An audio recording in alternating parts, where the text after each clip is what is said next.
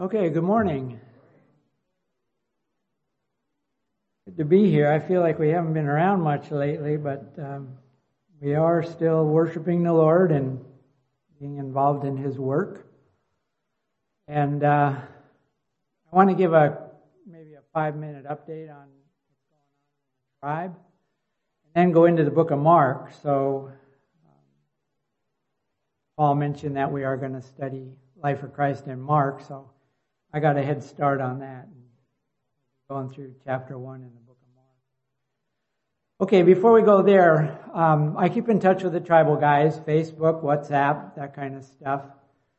And even this morning I was on with them, and one church that we were involved in, they said they couldn't have church this morning because they were having a funeral breaking of taboos. Not the Christians, but the village was, and they expected the Christians to be there. And actually it was a Christian lady that had died. So they didn't have church, but I told them we'd be praying for them this morning as we gave this update. And so let's go into some of the pictures. This is actually the lady that died about 2 weeks ago. And she's a believer. Her husband was one of the elders in one of our churches. And they were having the breaking of that taboos for her. So again, it wasn't her family doing it, but the village feels like they need to do it to protect themselves from the spirits. But anyway, she passed away, and we know she's with the Lord. This fella here, I don't even know if he was a believer or not, but you can see in his hand, he's got some money in his hand. And I don't know if they think that's going to help pay their way into heaven or what, but they always put some money in the dead person's hand. And just another gal who is close to death right here. So just the idea of death being a big part of their life there in the tribal areas. Okay, so when you think of the tribal areas and their death situations, we saw this a lot. When somebody dies, they start beating the gongs, and the women come together and start screeching and wailing and crying. And we would just encourage them, when they did become believers, that, hey, you know what? It's just like going on a trip. You take your kids to the airport, they get on the plane, they go out to college, and you say goodbye. You're not worried or scared about them going away and not seeing them for a while. It's the same way when a believer dies. It's like I told them when my mom passed away, several days before she died, she called us all together and she said, hey, don't worry about me. I'm going to be with Jesus. And so don't let it worry you. So she was encouraging us. Anyway, after she died, I got to thinking, it's like the Lord came to the door. At the moment she passed away, we were there saying, wow, she's gone. That's it. Boy, she was a great lady. And this is in my imagination. I heard somebody knocking at the door. And I went to the door, and it was the Lord Jesus. He said, Steve, can I come in? I'd like to take your mom. I said, wow, yeah, sure, come on in, Lord. And like he walked in the room, picked her up, and said, I'm going to take her home.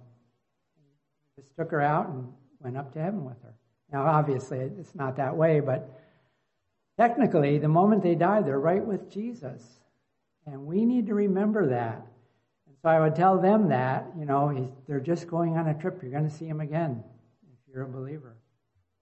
So anyway, just the idea of the death process and encouraging them in that as believers. Okay, now another thing, and I got this in our prayer requests, is the youth conference coming up. Actually, it's around the beginning of April, so it's still another month away. But with this, we'll have about maybe 100 kids with their parents will come to one of our Taman villages. So this is 5 or 6 tribes around us. We'll be coming to our Taman area, and we'll have a youth conference for 2 full days. So the kids just enjoy getting together, studying God's Word, sharing testimonies and praise. And these guys are dressed up. They're wearing their tribal outfits and stuff, just for their picture, but a lot of these kids are in college, out in school. Okay, so this is 3 of our Taman churches. They were together at this time, so not even 100 people in the 3 churches right now, believers. But these are the guys that will be hosting the youth conference. So just appreciate your prayers as they think about what's going to be shared, the messages they want to encourage the kids with, how they're going to host them, finances involved for all of that. So just appreciate your prayers for the youth conference coming up at the beginning of April. Okay, now right now they're having rice harvest back in our tribe, and that's what I see a lot of pictures of on Facebook. They carry their rice in the baskets after they cut it by hand back to the village, and then they pound it and get it ready for storing. And usually they have a work day, and they'll have about a dozen people, mostly ladies. And in their right hand they have a little knife, and they're cutting the rice stalks, I guess, one by one. They look for the ones that are ripe, and they cut them one by one. They leave the ones that aren't, and they'll come back a week later and get the rest of them. But this is them just working their way through the rice field. Have their sun hats on and stuff, and just encourage one another. And then after they work in one person's field, then they return the favor, and they work in the other person's rice field. So they cut each other's rice fields in groups like that, just a time of getting together. And while they're out there in the rice field, they'll make a little temporary shelter, and you can see them having a snack as they're taking a break from cutting out in the field and enjoying some time together. See you later, alligator. This is my last one. And the reason I did that, I'm done with this. I don't know how we can turn it off. One of the gals in our assisted living at the homes, we cook in the kitchen quite often. And one of the ladies, after she gets done with her meal, she gets ready to go, gets her walker, and she says, "Well, see you later, alligator." And everybody responds after a while, "Crocodile." So I thought, well, I got a picture of those alligator heads. See you later, alligator. Okay, thinking of Mark, and I appreciated the thoughts that were shared this morning in the communion time. The Lord and what He did for us, and the different references. Some of them I'll be looking at here in Mark. But Mark, in our men's Bible study, we're going to start going through Mark at 7. So if you want to join us, that would be great. But I'd like to go ahead and read the first chapter of Mark, and then we'll look at a number of different things and just consider what Jesus did for us. Okay, so let's go ahead and start in Mark 1. Verse 1. The beginning of the gospel of Jesus Christ, the Son of God. Even as it is written in Isaiah the prophet, "Behold, I send my messenger before thy face, who shall prepare thy way for you." Now he's talking about John the Baptist. "The voice of one crying in the wilderness, make ye ready the way of the Lord, make his paths straight." John came, who baptized in the wilderness and preached the baptism of repentance unto remission of sins. And there came out unto him all the country of Judea, and all they of Jerusalem, and they were baptized of him in the river Jordan, confessing their sins. John was clothed with camel's hair, and had a leather girdle about his loins, and did eat locusts and wild honey. And he preached, saying, "There cometh after me he that is mightier than I, the latchet of whose shoes I am not worthy to stoop down and unloose. I baptize you in water, but he shall baptize you in the Holy Ghost." So I thought it was interesting how John, who I believe was some relative of Jesus, I don't know if he was a cousin or what, but I know Mary and Elizabeth visited when they were both pregnant, and they were excited about what God was doing and bringing both of these newborn babes into the world and the ministry that they were going to do. So John knew Jesus, but he doesn't emphasize, "Hey, my cousin's coming, get ready." He was just committed to being involved in the Lord's work out in the desert, it says, and lived a very simple life, much like our tribal people in the early days. Just eating and sleeping and just making do. But anyway, John was a simple guy, and I thought, boy, I want to be simple for the Lord's ministry also. Just be focused on getting God's word out and just emphasizing and acknowledging the Lord Jesus. Okay, then going on into verse 9. And it came to pass in those days that Jesus came from Nazareth of Galilee and was baptized of John in the Jordan. Straightway coming up out of the water, he saw the heavens rent asunder, and the Spirit as a dove descending upon him. And a voice came out of the heavens, Thou art my beloved Son, in thee I am well pleased. And I thought it's interesting here, several of the Gospels talk about when Jesus was baptized. There's a voice, and the dove came down. And just the Trinity, the idea of the Trinity, right there at Jesus' initial introduction into his ministry. And so they all were working together to magnify the Lord and honor him. And the Lord gave himself to the ministry of preaching the kingdom.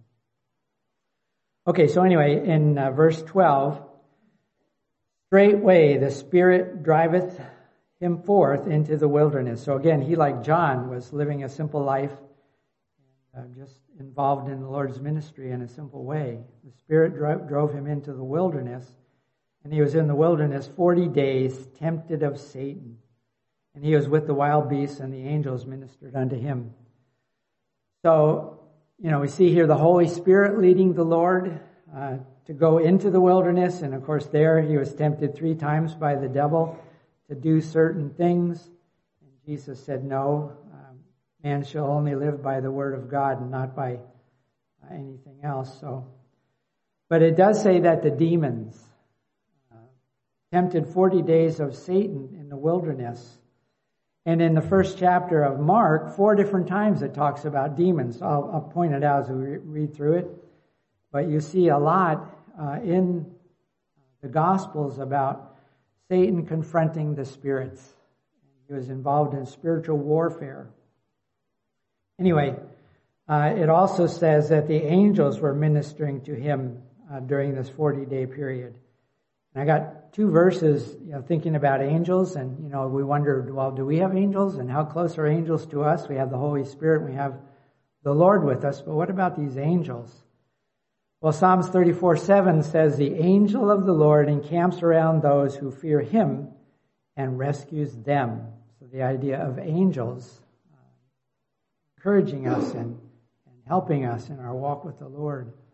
Hebrews 1:14, and they, meaning angels, not all ministering spirits, so these angels are ministering spirits, sent out to render service for the sake of those who will inherit salvation.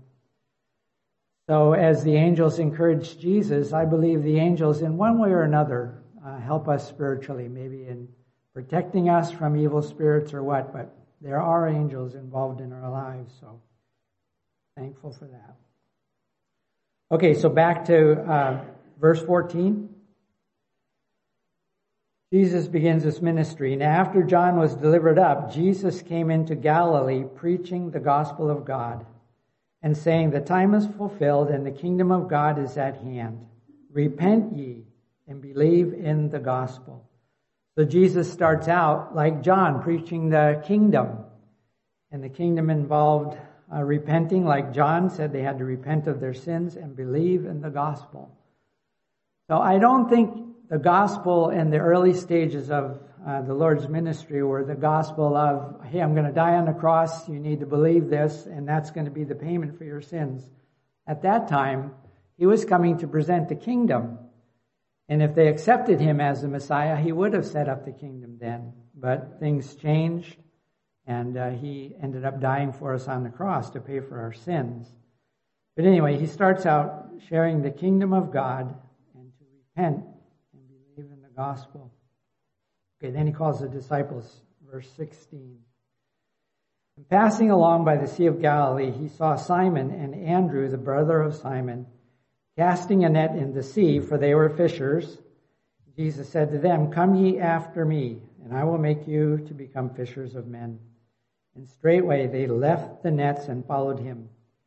Going on a little farther, he saw James, the son of Zebedee, and John, his brother, who also were in the boat mending the nets. And straightway he called them, and they left their father Zebedee in the boat with the hired servants and went after him. Keep going in 21. So after he calls these initial disciples, he gets started in his healing ministry. And they go on into Capernaum, and straightway on the Sabbath day he entered into the synagogue and taught. And they were astonished at his teaching, for he taught them as having authority, not as the scribes. Straightway there was in their synagogue a man with an unclean spirit. So here again reference to the demonic spirit affecting this man. And he cried out, saying, "What have we to do with thee, Jesus, thou Nazarene? Art thou come to destroy us? I know thee who thou art, the Holy One of God." Jesus rebuked him, saying, "Hold thy peace, come out of him." And the unclean spirit, tearing him and crying with a loud voice, came out of him. They are all amazed, insomuch that they questioned among themselves, saying, "Who is this? A new teaching with authority. He commands even the unclean spirits, and they obey him." The report of him went out straightway everywhere into all the region of Galilee round about. Okay, 29. Straightway when they were coming out of the synagogue, they came into the house of Simon and Andrew with James and John. Now Simon's wife's mother lay sick of fever, and straightway they tell him of her. He came, took her by the hand, and raised her up, and the fever left her, and she ministered unto them. And at even when the sun did set, they brought unto him all that were sick, and them that were possessed with demons. There again, the idea of demons. And all the city was gathered together at the door, and he healed many that were sick with divers diseases, and cast out many demons. And he suffered not the demons to speak, because they knew him. Okay, 35. In the morning, a great while before day, he rose up, went out, departed into a desert place, and there prayed. We'll look at some of this prayer aspect of Jesus' ministry in a while here. But he went out to pray, and I thought that was interesting. Actually, there's a number of times that he went to pray involved in his ministry, and I think he knew the spiritual battle that he was in, that by putting on the armor of God, he could depend on the Father to guide him and lead him. And he was just acknowledging the Father in his time by prayer. And Simon and they that were with him followed after him. They found him and said unto him, "All are seeking thee." And he said unto them, "Let's go elsewhere, into the next towns, that I might preach there also. For to this end came I forth." And he went into their synagogues throughout all Galilee, preaching and casting out demons. And there came to him a leper, beseeching him and kneeling down to him, and saying unto him, "If thou wilt, thou canst make me clean." Being moved with compassion, he stretched forth his hand and touched him, and said unto him, "I will, be thou made clean." Straightway the leprosy departed from him, and he was made clean.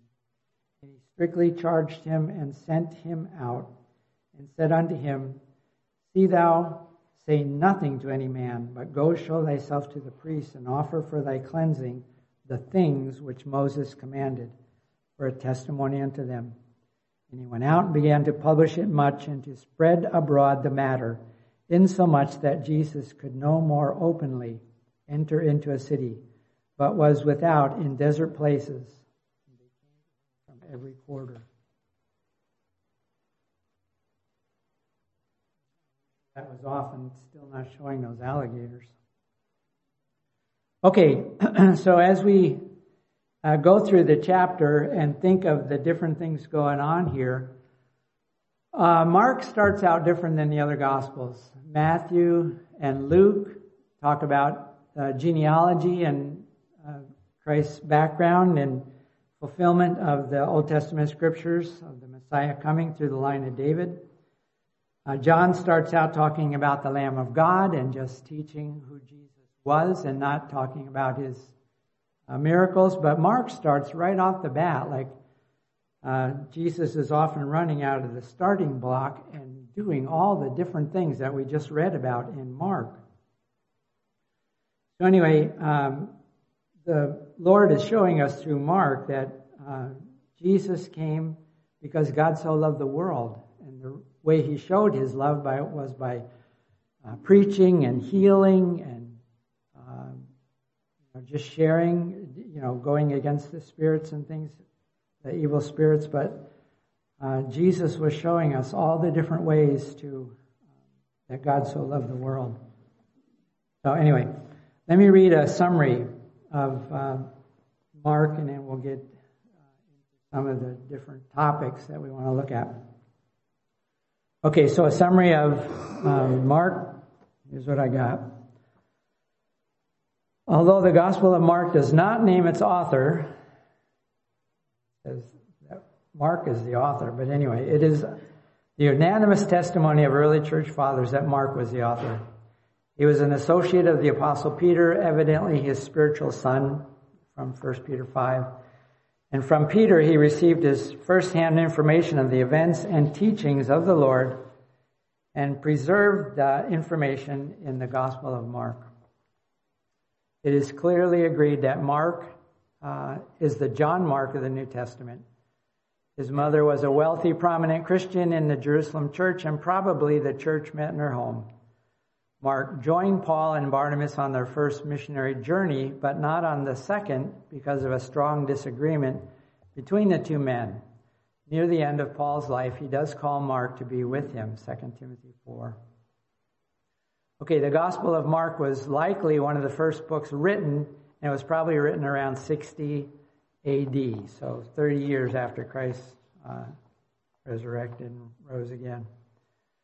Whereas Matthew is written primarily to his fellow Jews, Mark appears to be targeting the Roman believers, particularly Gentiles. Mark wrote as a pastor to Christians who previously had heard and believed the gospel. He desired that they have a biological story of Jesus Christ as a servant of the Lord and Savior of the world in order to strengthen their faith in the face of severe persecution, to teach them what it meant to be his disciple. The gospel is unique because it emphasizes Jesus' actions more than his teaching. It is simply written, moving quickly from one episode in the life of Christ to another. It does not begin with the genealogy as in Matthew because Gentiles would not be interested in his lineage.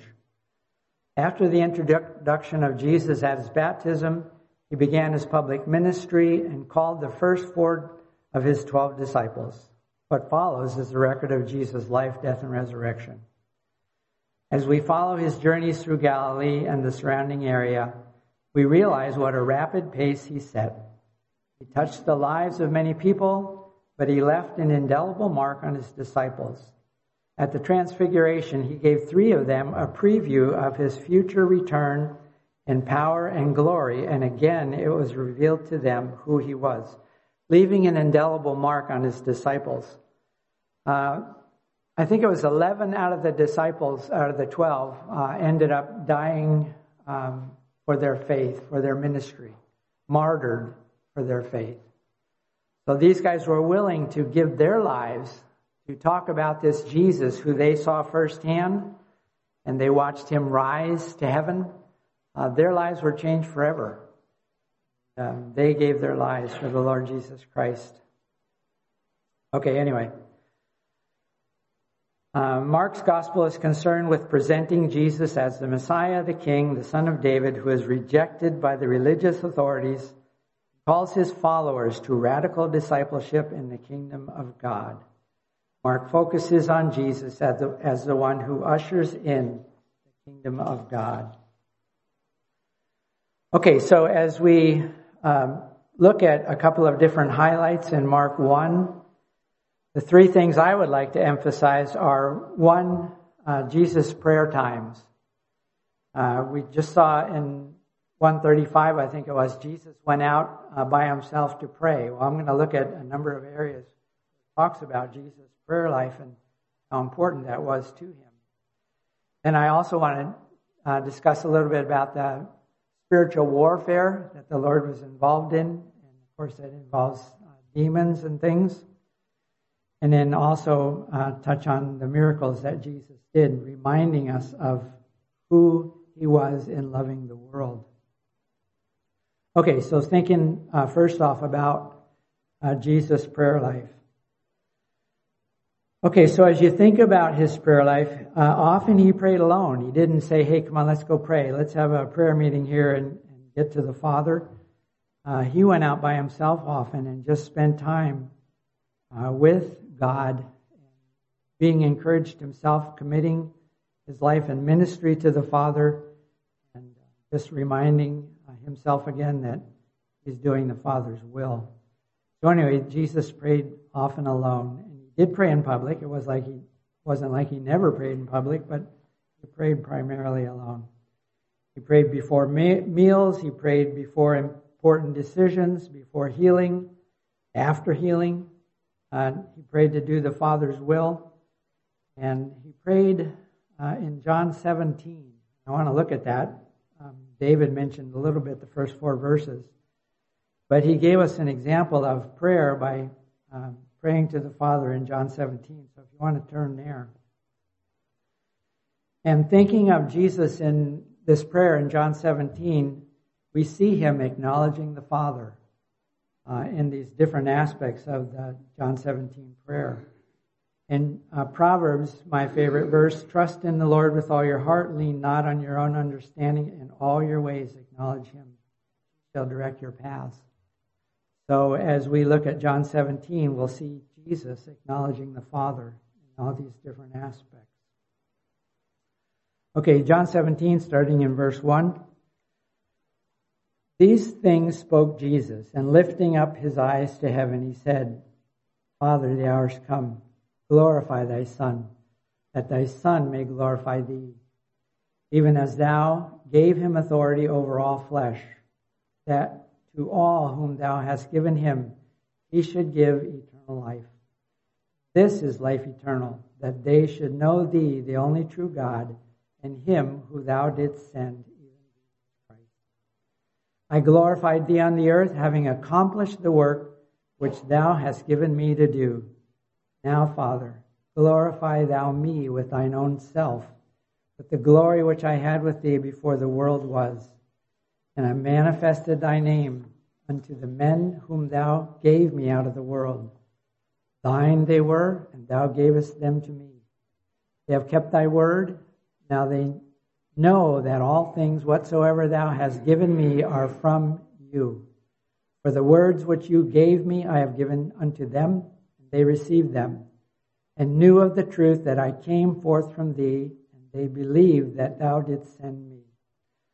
I pray for them. I pray not for the world, but for those whom thou hast given me, for they are thine. And all things that are mine are thine, and thine are mine, and I am glorified in them. And I am no more in the world, and these are in the world, and I come to thee. Holy Father, keep them in thy name, which thou hast given me, that they may be one, even as we are one. As I'm looking through this right now, I'm thinking, wow, how often do I pray like this? My prayer life. Am I asking God to help me to glorify you in all these different aspects? Help me to be involved in people's lives so that I can impart your truth unto them, that they will be with you and with us forever. How are we praying like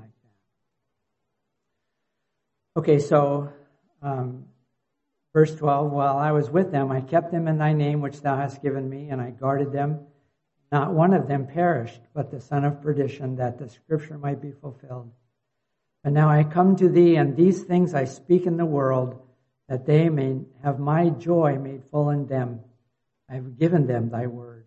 The world hated them, because they are not of the world, even as I am not of the world.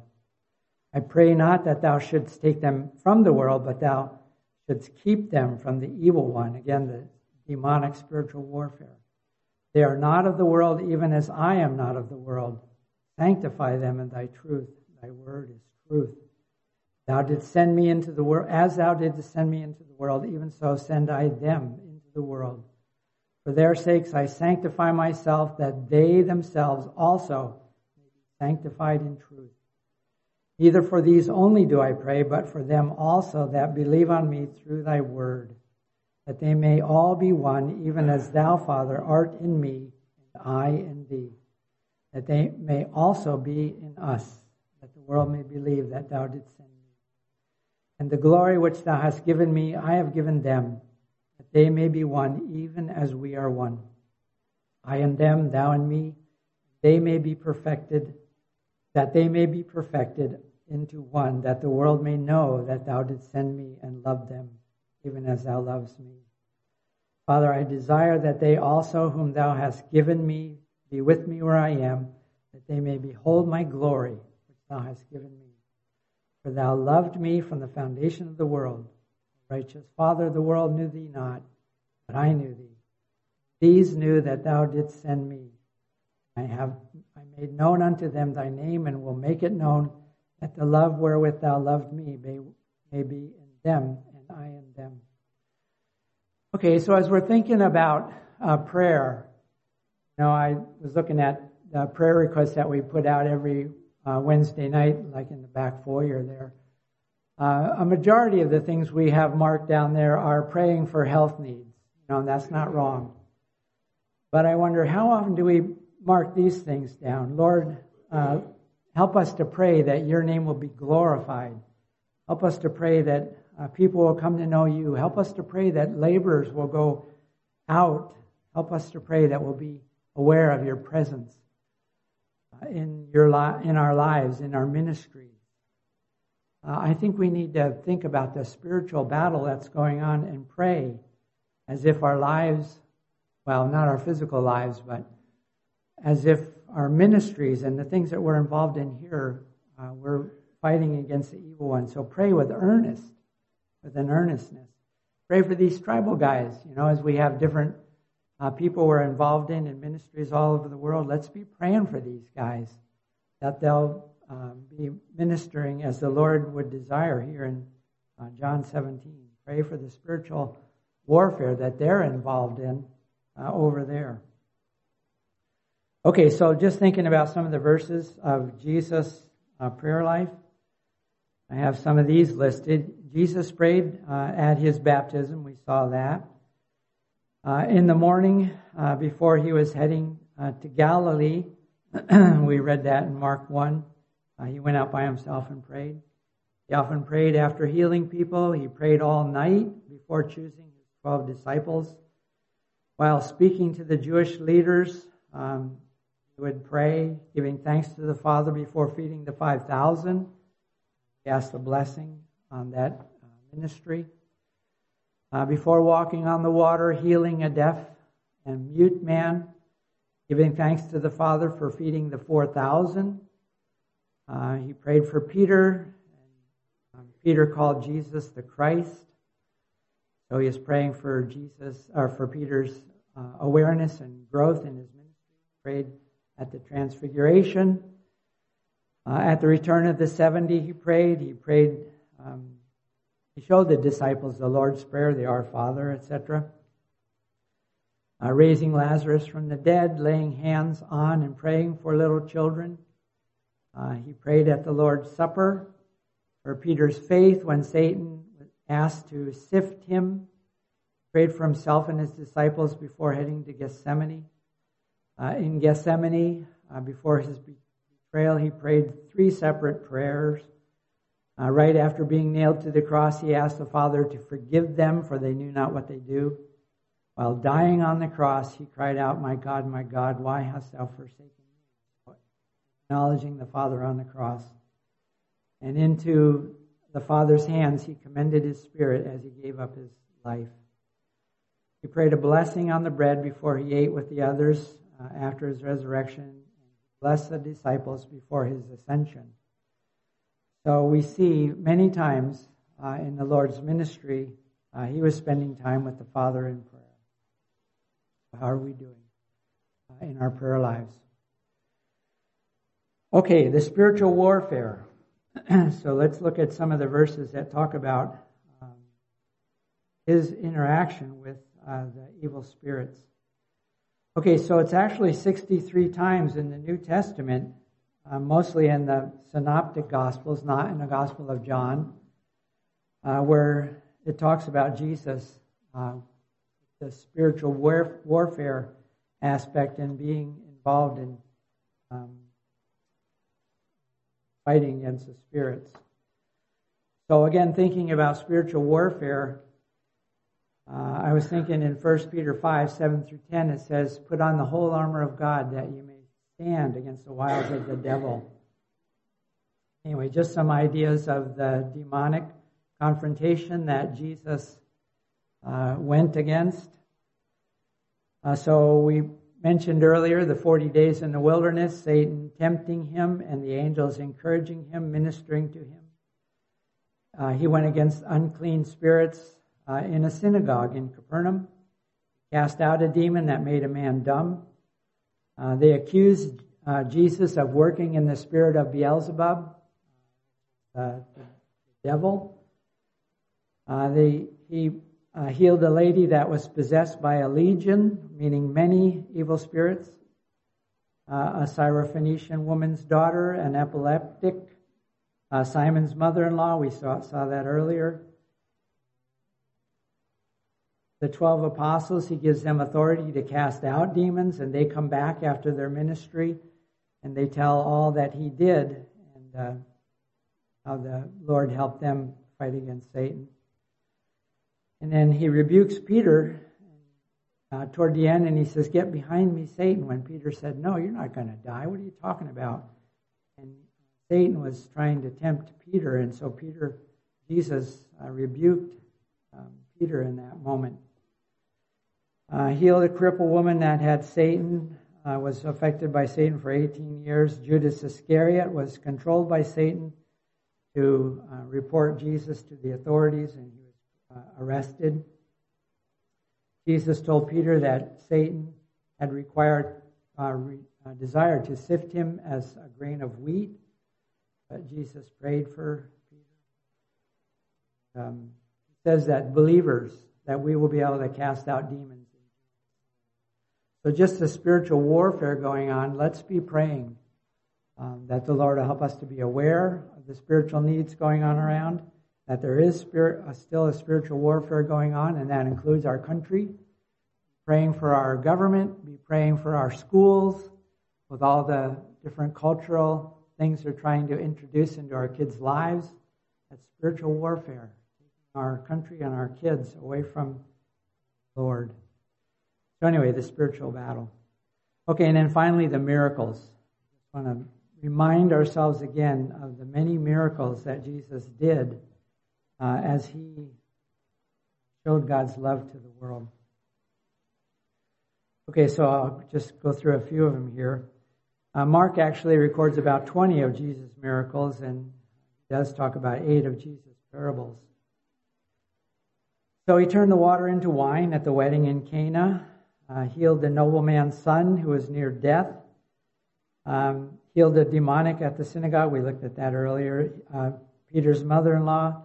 Healed many and cast out demons at sunset. The miraculous catch of fish while the guys were tending their nets. Healed a leper. The paralytic that they let down through the roof. Jesus took the time from his teaching to heal this man. And that was a testimony to the people that witnessed that.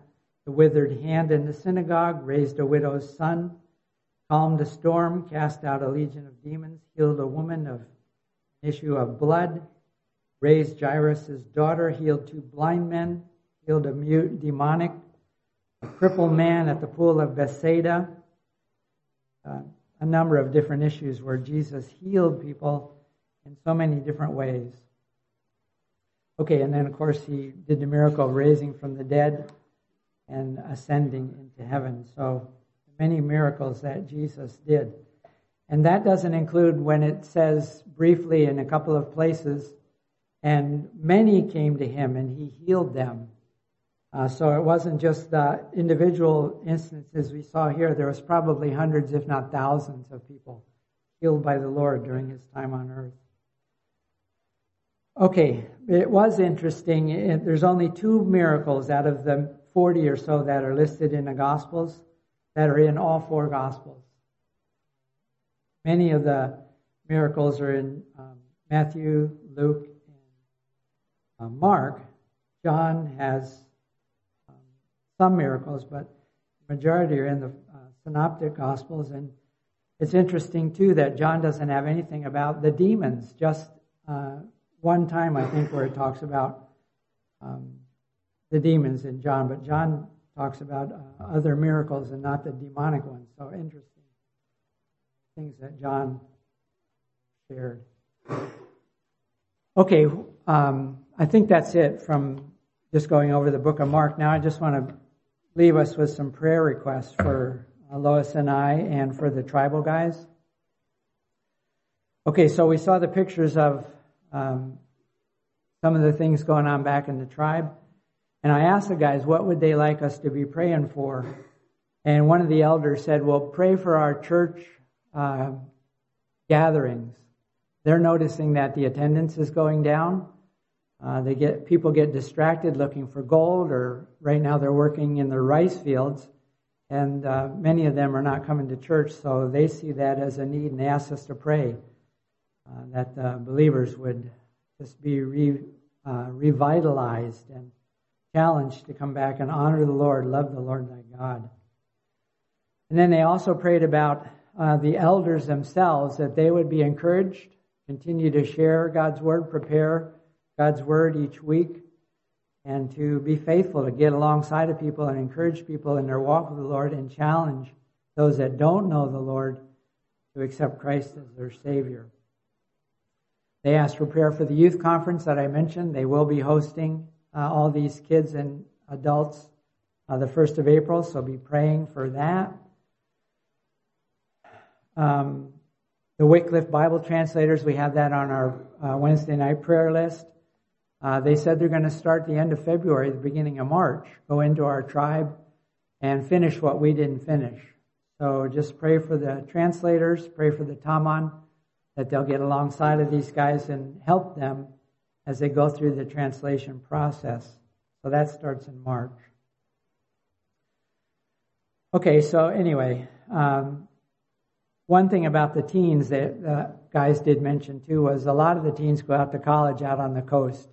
So they're away from their churches, away from their parents. There is one of our New Tribes churches out on the coast, but not all of them go to that. So just pray for the youth as they go to college, that they'll walk with the Lord, that the believers out on the coast will be able to encourage the college kids to stay true to the Lord. Okay, so then finally, Lois and I. Thank you guys for encouraging us, being involved in our ministry. Next week, we're going to miss you again. We'll be over in Venice, Florida, one of our supporting churches there. We'll be sharing with a singles group on Saturday night, and they've also invited other couples that would like to hear us for an hour just to talk about our ministry. They asked us to talk about discipleship, how we can disciple others to grow in their walk with the Lord. So just our ministry next Saturday night with this group of about 40 people. And then they're giving us 10 minutes on Sunday morning to share an update with the full church there. Appreciate your prayers for that. We'll be also seeing my brother and sister who live over there with a couple of cousins and nieces and nephews. So just our fellowship with our family over there. Okay, let's go ahead and close in prayer. Father, we do thank you. Thank you for your presence right here with us. We acknowledge you. We honor you for your faithfulness, for what you did for us on Calvary, for what you do for us every day as you pray even now for us, and you have the Holy Spirit ministering to us in so many different ways. Help us, Lord, to just be sensitive to your leading, to be all that we can be for you, to be conformed day by day into your image, and just to be caught up with one day being with you forever. Help us to live for you in the meantime. So we do thank you. Thank you for this time this morning, and we commit ourselves to you and pray in Jesus' name.